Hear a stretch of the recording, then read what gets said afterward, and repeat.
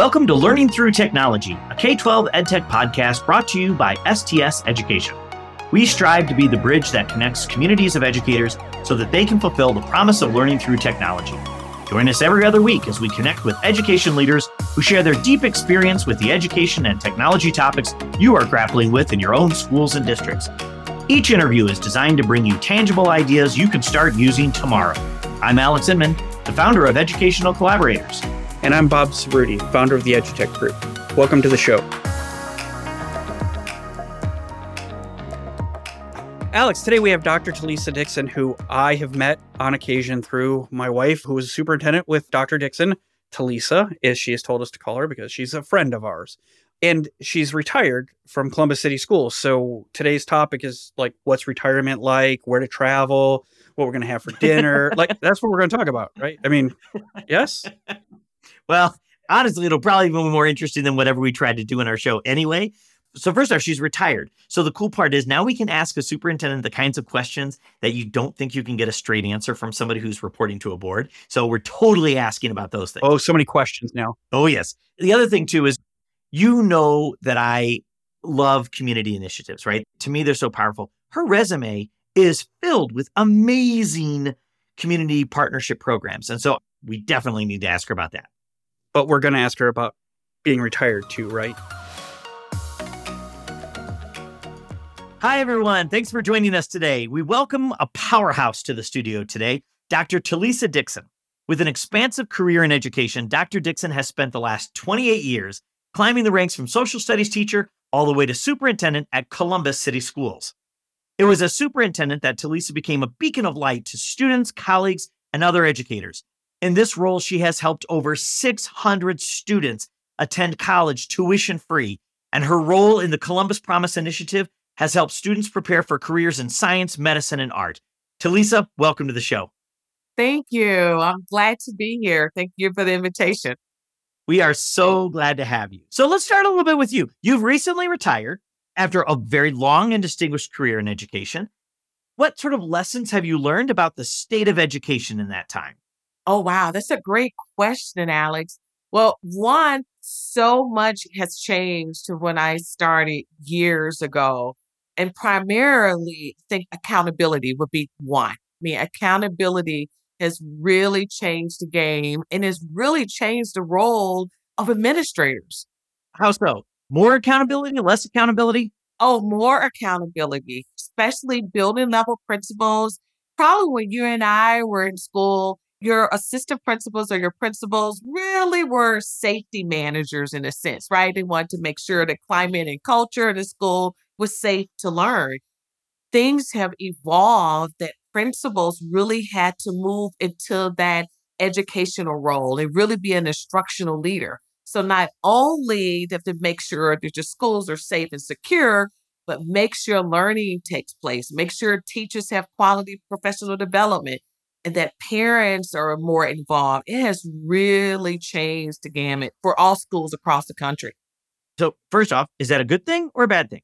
It's a good thing, especially when you're talking about accountability, because you want to make sure that all students are being successful in your school districts. And I don't know if we had all great measures that really accounted for all students. But now, Hey, they gave Bob a degree in chemical engineering, so clearly accountability has changed. She's talking about high school, Alex, and I barely graduated. Well, they graduated you, so I know. well, do you remember back when the No Child Left Behind? Remember that initiative?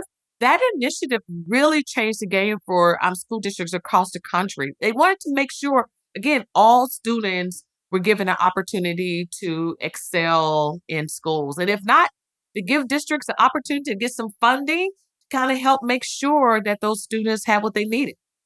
So, Talisa, I have a question about. So I haven't heard No Child Left Behind in a while. And I've been in schools now it'll be 20 years. This is my 20th school year working in schools. I started very young. And that was a term used a lot early on in my career. So I'm interested. Do you think that was helpful? You sounded positive towards it because sometimes I've heard negative connotation.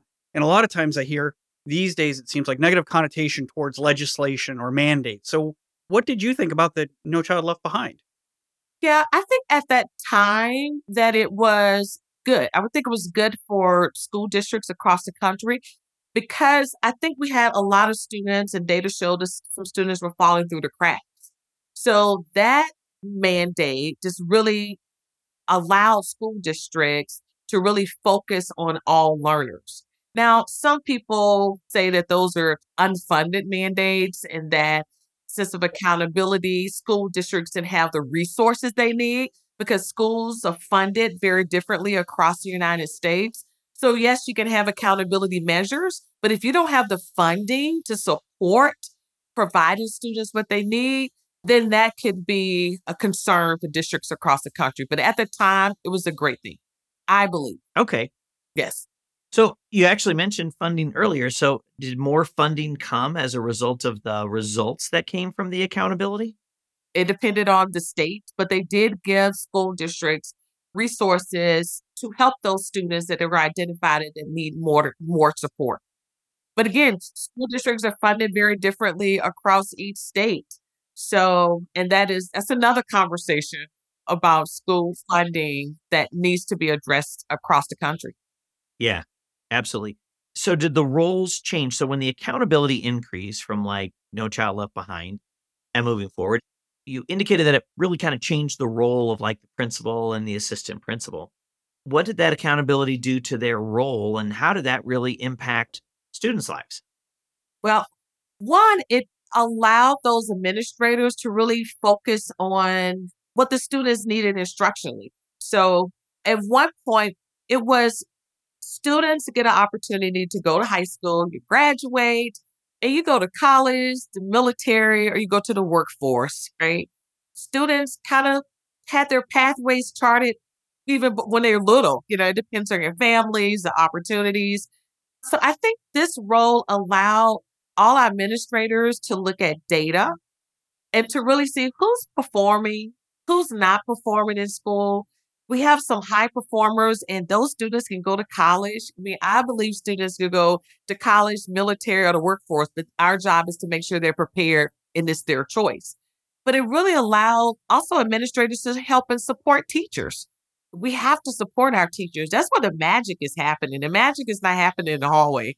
The magic is happening in the classroom with teachers, and teachers needed additional instructional supports. And administrators can't help if you go in a classroom, you don't know what's teaching, you don't know what good pedagogy is. So it's very important that administrators know what good teaching looks like and know how to assist those teachers if they need some additional support.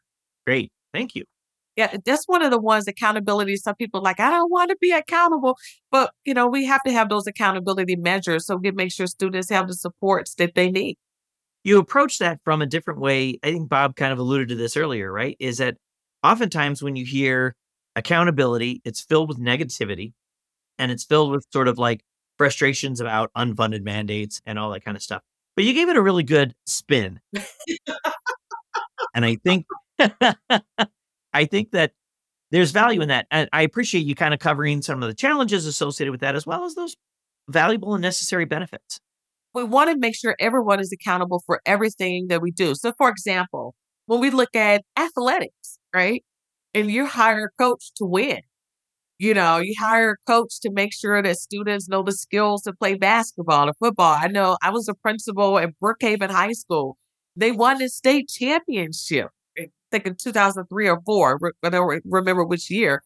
But those coaches prepared the students, right? That's accountability. How do you know? You got students that are coming on the team. They're trying out. You're getting the best. You want to make sure they're winning, right?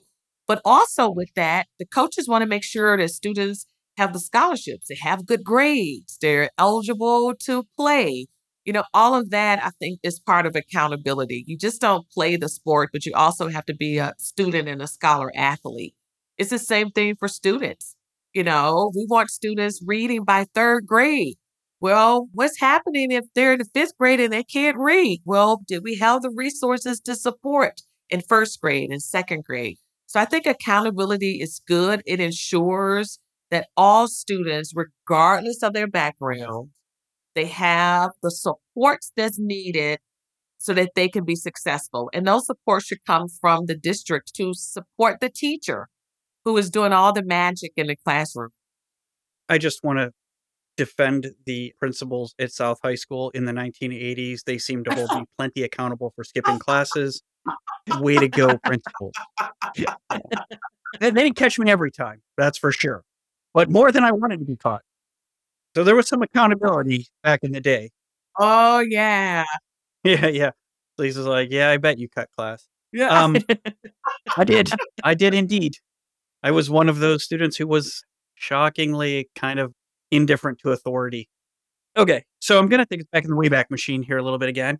So, I mean, Alex was old for this conversation, but I was back when I was young. So, what I said earlier that I've been going to board meetings for like 20 years, and I have been. And I'd go to board meetings to present on our solution, like what we're doing in technology, how we're improving schools. Technology was a big deal in the early 2000s. It was starting to boom.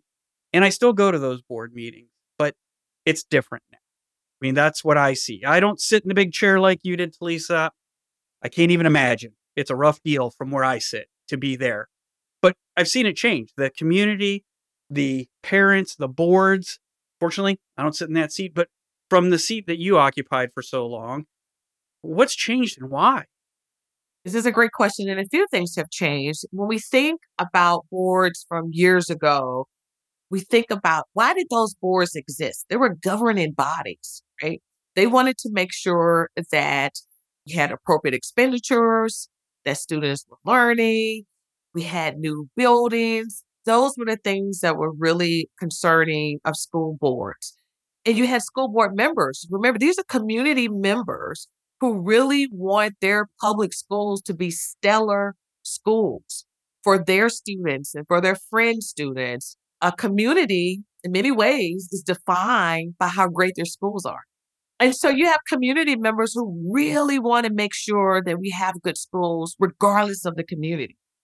And some communities have more resources than others, depending on who's living in those communities. So when you have communities that are high poverty or high wealth, the challenges of those board members to get things done and managed may be a little different. And what I mean by that, the legislative part, because board members, their job is to govern, to make sure that there are good systems in the school district. What has seemed to happen in the last 10 to 15 years, especially the last 10 years and more recent, the last 5 years, is that board members have really become more involved in the political aspect of what's happening in communities. And I think those political voices of the individual board members, people have defined that as the voice of the entire board. But I think people should understand that an individual member doesn't make the decision for the board. The board is the collective membership. So, Alex, you can be a board member in your community. Bob, you can be a board member in your community, and I can be one. But we're not the board unless we are the collective. So I think late, we have seen the political pressure, political frustration. We've seen things that are happening in communities that people don't want as part of their school systems. And people have voiced those concerns individually in a very different way that they haven't in years past. And so communities are having now to manage that. How do we manage the voices of our community when they're talking to individuals that have a different belief about what should be happening in our schools? When you mention that it's sort of individual voices not speaking for the board, I understand that because I see people sort of speaking as though they represent the entire organization all the time. And I mean, heck, even superintendents are not immune to that, right? But I think the challenge that I've seen in our local community, now we've actually got a board election coming up here on the next Tuesday. But in the previous election 2 years ago, we had 10 candidates running for 3 spots. I mean, usually I'm used to seeing communities beg for people to run for school board. And it wasn't a position that was in high demand. And over $150,000 of dark money from outside funders came to fund a slate of 3 candidates who ultimately won in, $150,000 for a school board election. Like, that's incredible. So it's a different sort of thing. The other thing too, go to the other side, is the board members in our community are having incredibly long meetings because what's happening is in the public commentary period, we've got political parties that are actually recruiting people to come and speak. And as soon as one side finds out that the other side is recruiting, they get more people. And our meetings are always over full, and you have to watch them on like Microsoft Teams because you can't get in. And people start recruiting people to speak on various topics like weeks in advance. This is not like your father's school board meeting where it was concerned local citizens and you had to like beg somebody to be that concerned about the school board to do this, to now hundreds, literally hundreds of people at every school board meeting, sometimes even shouting about what's happening in schools. I know this is happening across the country. Have you experienced this change? And how do you manage that as a superintendent?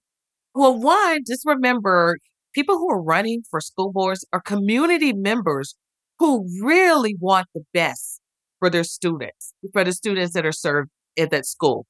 I don't doubt that, but there are very, very differing opinions on what that means. Exactly, of what that means. So when you see that you have more people that want to be involved in schools and the school board, I think that's a good thing.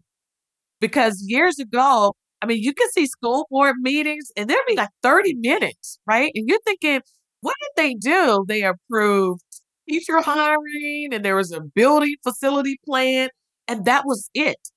I think now we're seeing that the community wants to know more about the operational aspects of schools, especially in Ohio, when the tax levies are determining, people are realizing, oh my gosh, I'm paying for that school district. That's my tax dollars are paying. So what is actually happening and can I question what is happening? So I think that's a good thing that people have, they want to know more about what's happening in schools. They want to know where their tax dollars are going. I think when we push over into areas that are not governing is when you have that pool. School districts hire superintendents as their CEOs. And in Ohio, you also have your treasurer. So in Ohio, you have two direct reports, your treasurer and your superintendent. They're managing the day-to-day. The board is the governing body. So it's that gray area. It's that gray area. So it's great that we have these people that are concerned about their schools and actively involving. Where the concern comes in, as I'm hearing it from you, is where board members whose job is governance start to become more involved in the operation side, which is really the purview and the responsibility of the superintendent. Yeah. And where the magic is when you find communities in which the board and the superintendent work hand in hand. And that's really what it becomes. You see a lot of things that are moving forward, a lot of legislation that is moving forward. You have board training, board governance training. We did a lot of that in Columbus City Schools we did some training at Harvard. We also did training through our Council of Great City Schools. They even had an Ohio School Board. But that's where the tension, when those lines are blurred, it becomes murky. Talisa, I am so happy to hear you speak positively of all of this involvement, because I've heard lots of negative about people who want to disrupt board meetings or people who want their way and they're yelling. And I am so happy to hear an administrator who says, I welcome your input. This is your school too, and we need to hear all voices. Now, it seems that we only hear voices far to the left or far to the right, or the extreme voices are the ones who go out. But it's nice to hear that you want to hear them. I was at those board meetings, right, where it was 5 board members, whoever was presenting, the student of the month and their parents, and that was it. We're all done. Nobody else showed up. So I'm so glad to hear that. Well, the other part too is, just for our listeners, remember, I said she's retired, so she's not covering her butt to not have to get in trouble with her. Right. And you know what? And I will say to our listeners, I think the pandemic, it kind of emboldened, I think, in a sense, of some board members, because the world was shut. People were pushing for their kids to go back to school, and they were questioning why. Some communities were back in school, and some communities' schools were not in session. So people began to question and kind of peel that onion. What's really happening in his schools? So I think you have to welcome those conversations. Now, they shouldn't be nasty and mean and yelling and screaming. I think those, to your point, Bob, those are extreme. And I think that's disappointing because kids are watching that, right? Our students are watching those board meetings, our community is watching. And I really think we have to be careful what we're portraying to our students, our young people, because we want them to emulate that positive side, but still be inquisitive. Now, we want them to question. We want them to be critical thinkers. But we as adults, I think we have to be more mindful of our behaviors when we have those those tense moments and trying to make the best decisions for our students and our community. That's awesome. Our listeners and Bob certainly heard me talk about this. I love community partnerships, right? And the whole lens through which you are evaluating board relationships is all really about community partnerships. And that's kind of a hallmark, really, of your career. One of the reasons why we really wanted to have you on the show. And so share with us a little bit about, like, you were part of the team with STEAM Rising, which was a partnership between City of Columbus, Ohio State University, Columbia State Community College, and you've done several significant community partnerships. Talk to us a little bit about some of those initiatives and the impact that they've really had on the school and on the community, where really there's sort of mutual benefit. Well, first, I would like to say partnerships, in my opinion, are the key to success for schools and school districts. And one thing if I've learned even over the past 28 years, is that if schools aren't partnering with their community, you're less likely not going to be successful. It's going to be very hard to be successful. You really have to embrace and partner with your community. It could be a sister school, it could be the school district, it could be colleges and universities, but you have to partner. One of the things when in Columbus, it even started with our strategic plan. I partnered with the organization called Patel for Kids. And they said, really wanted them to help us pull the community together to decide what are our hopes and dreams and aspirations for our students. Because when you can do that work together, then who's responsible for the success? Not just the school district, all of those communities, it's everybody. So it's have to have everybody join in the conversation. And so everybody has some skin in the game. So we started with our strategic planning. Then with STEAM Rising, never forget I had a conversation with the former president, Christina Johnson. And we said, you know what? We're the largest school district and you're the largest university. How can we partner in a way that will benefit kids, but not a program for kids? And what STEAM Rising did, it gave us the opportunities to train teachers. If we want to have, better scientists, mathematicians, what's happening in college and what do our teachers need to know more of? And who not better to learn that information is from these wonderful professors at The Ohio State University. So JP Morgan Chase and the city, they all came together and our teachers were on the campus of The Ohio State for the last 2 summers. It was absolutely wonderful. But again, that is an example of the power of partnerships. If you're very intentional, you both have goals aligned, you are holding one another accountable for the results of the partnership, my gosh, you can do the unimaginable. And so that piece to me is so important. So that's what happened with STEAM Rising, and it's still moving forward. Look at you going full circle on the whole accountability thing and everything. Look And at you. there you go. All right, I'm going to draw another circle here. So, Well, because real quick, sometimes what happens is, let's say Alex or Bob and I, say, hey guys, we're going to join a partnership. And then Bob doesn't do his job. And then Talisa here and we go. Alex, Talisa's picking on me. you know, I was like, wait. What a hypothetical there. Holy moly. Talisa knows me so well. Bob's not doing her job. right. And we're sitting here like, oh my gosh, we have to get it done. Well, where's Bob? Well, we're going to forget about Bob. We're going to move forward. Or then it fails. And then, That's actually pretty normal. Oh, but that's not good? Oh, sorry. Oh, that was out loud, Alec. That was out loud again.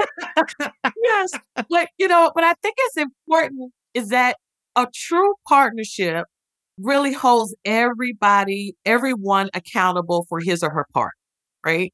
Because the benefit of the partnership is to help teachers, students, to help the system improve. And when you see what you did help the system improve, oh my gosh, and you held each other accountable for something that didn't happen or did, that's the power of the partnerships. And when you do that over and over, you do that well, you get the results that you intended to get, I think. First, I'd like to apologize for Alex's outburst. He has impulse control issues, unlike me, who's very focused But I tell you, and reserved. another partnership we did was the Columbus Promise. That's what I was going to So- ask about. She's reading my mind. Yes. Yeah, reading your mind. Okay, wait. Let me set you up. So I'm doing my job here in our partnership. Yes. Columbus Promise. Please, somebody hold Bob accountable. 600 students go to college tuition free in the Columbus Promise program. Tell us about it. Brag about it. First, I have to give kudos to Council President Shannon Harding. Right before the pandemic, he and his team came to me and said, Talisa, we want to be able to find a way for students in Columbus City schools to go to college tuition free, to go to Columbus State. And we have this idea. They've been looking at other promise programs across the United States. And I was familiar with a couple of them in Michigan because I had served 4 years in Saginaw, Michigan. And it was so funny. In Michigan, you either go blue or you go green, right? I said, no, it's only the Ohio State. So funny. And so I said, you know what? What do you need for Columbus City Schools to do? We will do it. Because if we can create a pathway and remove the barriers for students to have access to a 2-year degree and then go on to a 4-year degree, I'm all in. And he and his team, and we all joined together with some other partners, and we're able to get up to 600 students at Columbus State. And it has been wonderful. Many students are like, is this for real? Was this a 1-year thing or is this recurring? Oh, yeah, they were going into their second year. We have the second cohort now. So will it be roughly that same number every year? Well, we hope it's more because we want as many students. Some students go to 4-year institutions. A lot of students want to go to the Ohio State University, but it's so large. Many students, they don't get in or they go to the satellite campus. But we're saying when we think about workforce development and other opportunities for students, go to Columbus State. They have some good programs. They partner with some good industries that will really get students their credentials. They can work while they go to school. And it's really a game changer for students and their families. For many students, instead of students that are first generation college students, it's really changing the life of their families. And this Promise Scholarship really, and now there's accountability with that because Columbus City Schools have to make sure students are prepared. We have to make sure they graduate. We have to make sure they fill out their FAFSA forms. So there's accountability because when we don't do our part, then students don't get those opportunities. So accountability again plays in that. But that's another partnership that has taken off and really done well for our kids. That's really awesome. All right. So we started asking this of all of our guests. I say all of this. This is only the second time, Bob, third time? Well, it outnumbers our listeners. So Okay. Right. The number of times you've asked this. Our guests outnumber our listeners on this show. So, Talisa, tell us, when you were a student, who was your favorite teacher and why? Wow. So you know what? When I was thinking about, what would I say? I'm going to say this kind of twofold. So one, my favorite teachers, and I say two, were my mom and dad because they were both teachers. And they made sure, this is so funny, they did not send us to the schools where they taught. They sent us to a different school, the neighboring school district, because they didn't want us to have that pressure. It was so interesting. But we didn't appreciate them until later on. So I think my favorite teacher with two was Mr. Thomas Wallace and Mr. Sam Higdon. They were my English teachers and my math teachers in the fourth grade. And they taught side by side. So all the girls in the fourth grade was so glad we got Mr. Higdon and Mr. Wallace. I think those are hormones in fourth and fifth grade.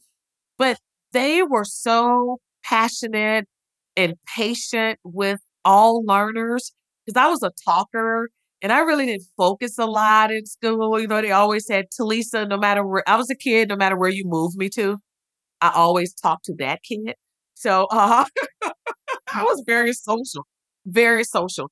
But always, I think Mr. Higdon and Mr. Wallace were just so instrumental to the point that Mr. Higdon he's now Dr. Higdon, became the superintendent of the school district that my dad retired as an administrator from. And Mr. Wallace, who's now Dr. Wallace, hired me in the admissions office at University of Mississippi, which is my hometown. Once I graduated from college, I had a summer job at the university, and Dr. Wallace hired me. Got it. So the reason he's your favorite is because he gave you money. Got it. I understand. Now we're all coming together. It's all coming together. Yeah. So, Alex, did you sit next to Talisa? Because I could see the two of you talking in class. Now, I mean, not actually see it because I was cutting class. So I wouldn't have been there to see you talking. But you know what, Bob? I would say this. In all those, there are teachers that are listening, administrators listening. It's so hard when you're kids of teachers. It really is. Because people always have these expectations of you as a learner, right? And my older brother was so smart. Everyone thought I was going to be as smart as Thomas. But I think what Mr. Higdon and Mr. Wallace did, they saw me as the individual Talisa. They didn't compare me to my older brother because they didn't have him as a student. And so I think for the first time in the fourth grade, I saw that I could be me. And I didn't have that shadow of my older brother. And they saw my potential and then hold those other expectations over my head. So let up from your kids a little bit. It's hard on teachers. Talisa, our introduction for you included the word powerhouse, and I think you nailed it. Yeah, absolutely. Thank you so much. Yeah, we, at this point, ask, first of all, I'll let you in on a secret. Alex and I have a little bet as to whether you knew who your favorite teachers were or not. I think this is a draw, Alex, because her parents, come on, she knew that from the beginning. So we'll carry it on to the next one. We have a little wager. Call it a draw. Right now, I'm still up by one. Yeah. Right now I'm losing. That's right. That's right. So future podcast guests, think of who your favorite teacher is and be prepared. Teacher, yes. Okay. Yes. So we have talked about boards, and you talked about the work you did with your boards to educate them and to get them to understand their role, your role, where you needed the help. You've talked about the STEAM initiative. That's a great community partnership for teachers to help them. And of course, the Columbus Promise. Can you point us to a few resources so that if our listeners, both of them, are inspired to follow your lead, where can they learn more about what you did or what they can do? There's really more. It's amazing to me, but people actually listen to this. I think one thing is we talk about ed tech. There's a called Utopia, Edutopia. Edutopia, yeah. Oh my gosh. They have so many wonderful resources for parents. I mean, because technology is changing the game. When we think about AI and all of these, I mean, personalized education, that's going to be another game changer. Many people believe they don't need teachers. You can really set up, Alex, I can set up a program and put you on the computer and put Bob on the other end, individualize these programs, and students are doing well then. So I think Edutopia to me has so many different resources. And then also for our parents, PTA. Go to your PTA, Parent Teacher Association website. They have so many great resources for parents. I mean, just your teaching references, how to help your student references, funding. I mean, there's so many places that parents can be educated. I think those are two good resources I would definitely recommend. That's great. And it so speaks to those two resources, particularly the PTA, speaks to your commitment to the community and really approaching education of our community as a community initiative. And so, Talisa, this was great. I swear we did not prep her to be so tight and consistent in all of her storytelling, but that was amazing and wonderful. Thank you. Thank you for the opportunity. Yes, this has been great. It's all that time I'm just spending doing the retirement and, I get kind of just thinking about and pulling this stuff together and it's all been good. Thank you so much. We'll save this question for the next time you're on, but I really wanted to know, what's retirement like? Because it looks pretty groovy from here, and I'd like to give it a try soon. Oh my gosh. We'll handle those questions and more. Yeah, we'll have to talk about that later. Yes. The giant smile on her face tells the story. Yeah, that it does.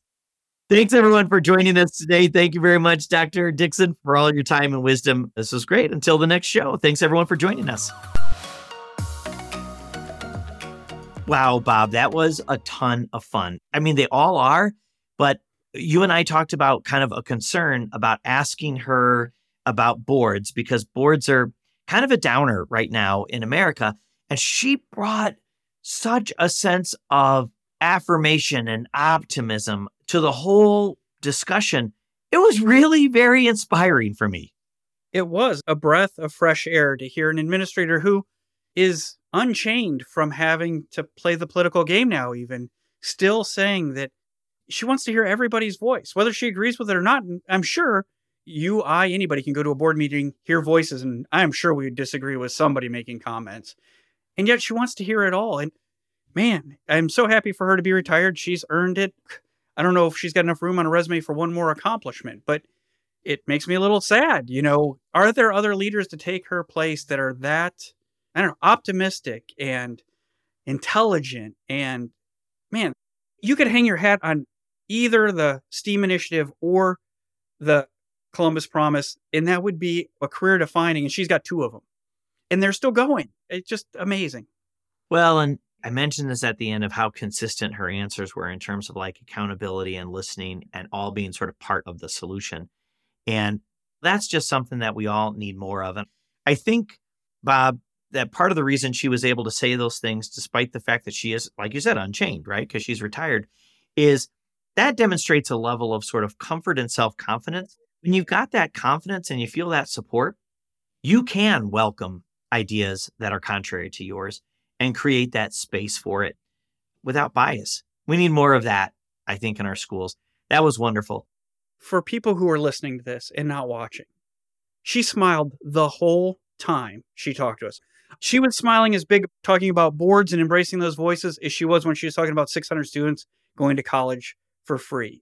It was invigorating to see her. And I want people to understand just how it was even better to see her that way. Yeah, it really was. It was just fantastic. We're going to have a tough time beating that show, I think, Bob, but I look forward to the next one with you, my friend. Until next time, Alex. Learning Through Technology, a K-12 EdTech podcast, is brought to you by STS Education, a Pacific OneSource company. To learn more about how educators can leverage technology to drive successful educational outcomes, check us out at www.stsed.com. Connect with us by searching for Learning Through Technology in Apple Podcasts, Spotify, Google, or anywhere else podcasts are found. And click subscribe so you don't miss an episode. On behalf of the team at STS Education, thanks for joining us.